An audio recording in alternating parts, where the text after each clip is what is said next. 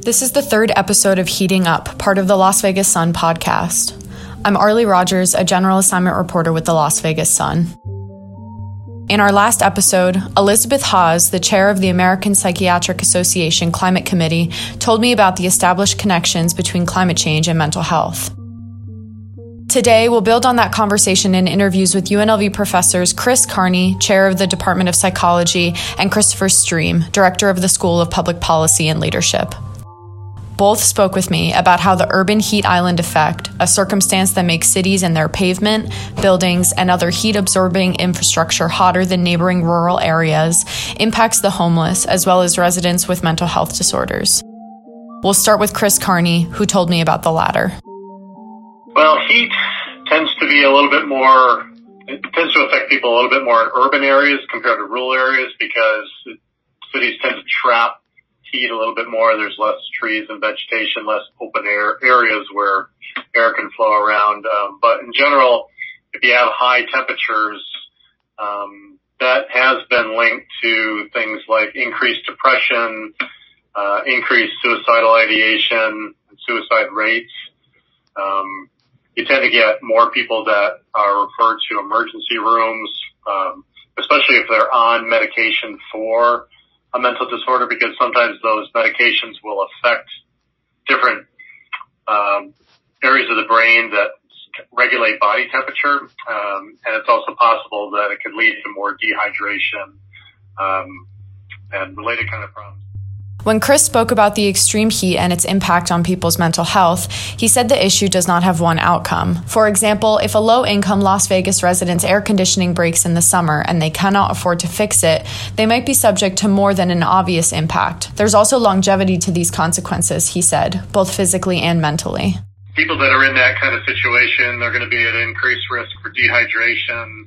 They're certainly going to be at increased risk for physical problems like heat stroke or heat exhaustion that can arise from something like that. It also tends to affect people's mental judgment and memory kind of systems. So you tend to get decreased motivation, more lethargy.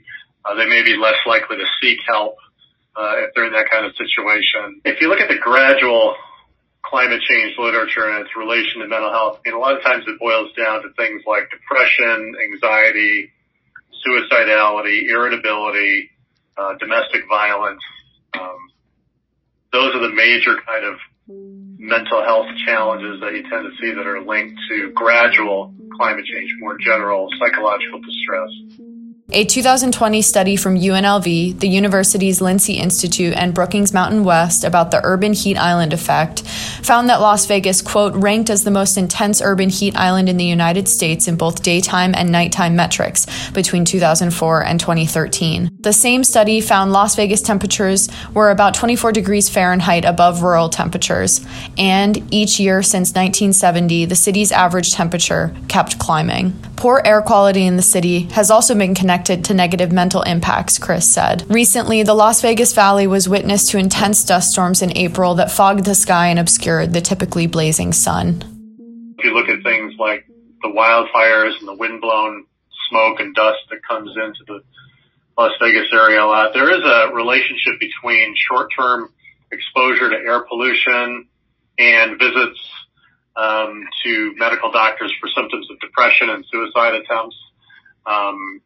That seems to be especially strong among people that have already had some kind of cardiovascular disease.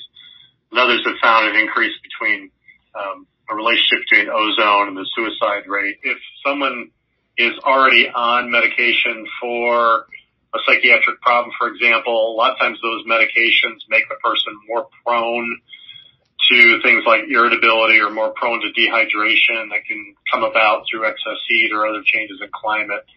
But also people that have a lot of physical health problems, whether it's asthma or diabetes or cardiovascular disease, they're going to be more at risk.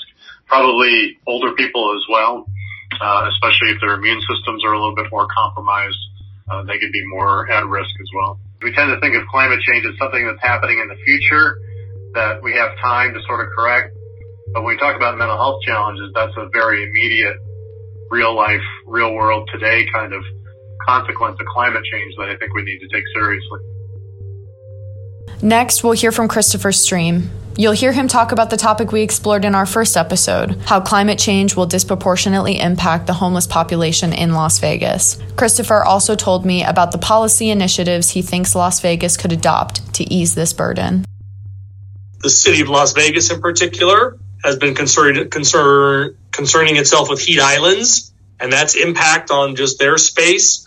And obviously, when you add density and tall buildings and think of all the road construction we have going on, that really exacerbates the heat island aspects of our community. And as now we go into a space where the city of Las Vegas has passed a policy to start eliminating grass, we're going to get more heat island, right?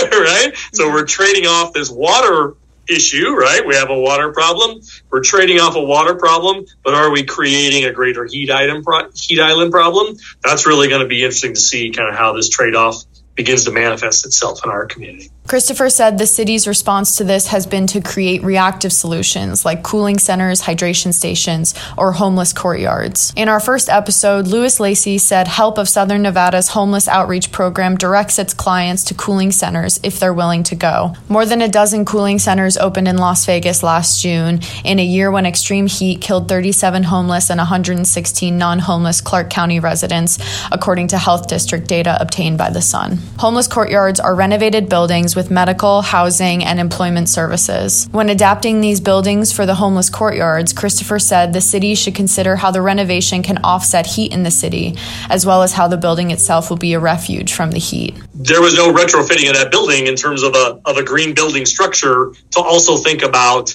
They just assumed shade and indoors was enough for the reduction of the heat, right? Instead of thinking, how can this be a pilot or a model of how green building, rethinking rooftops, green rooftop areas and things that other urban communities are thinking of. We didn't do that, right?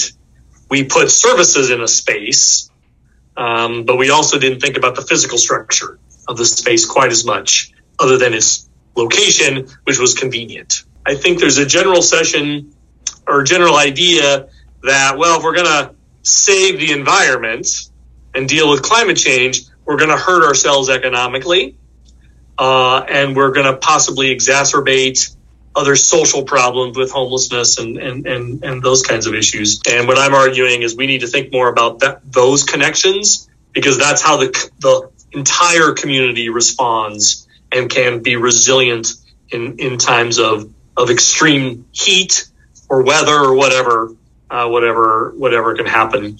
Certainly, as you look at communities in hurricane-ravaged areas, right, along the Gulf Coast, Miami, you see infrastructure discussion happening about how buildings can be more resilient to the years of climate and weather that face them, right? We've thought of heat as something that we repel and keep cool internal, but we have not thought about how we connected to the resiliency of our cities and our populations. And that's a little bit of where we need to go, I think, as a community. The iconic Las Vegas skyline is defined by its tall buildings, the rolling highways, the glowing neon signs. What if, Christopher asked, our step toward a green future in Las Vegas is rebranding the city? He outlines a new vision for Las Vegas, one where the natural spaces are as important a tourist attraction as the casinos and their towering buildings are. We've never really advertised ourselves that way, right?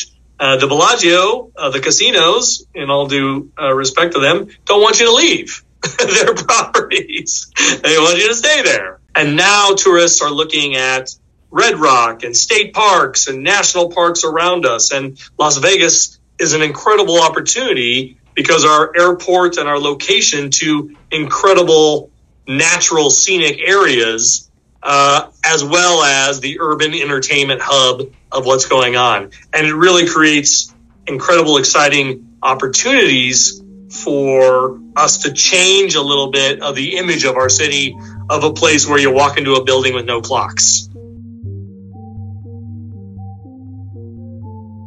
This podcast was hosted and edited by General Assignment reporter Arleigh Rodgers. Heating Up was made possible thanks to managing editor Ray Brewer, political reporter Jessica Hill, and the rest of the Las Vegas Sun staff. We'll continue to show highlights of our reporting over the next few weeks. Thanks for listening, and you'll hear from us soon.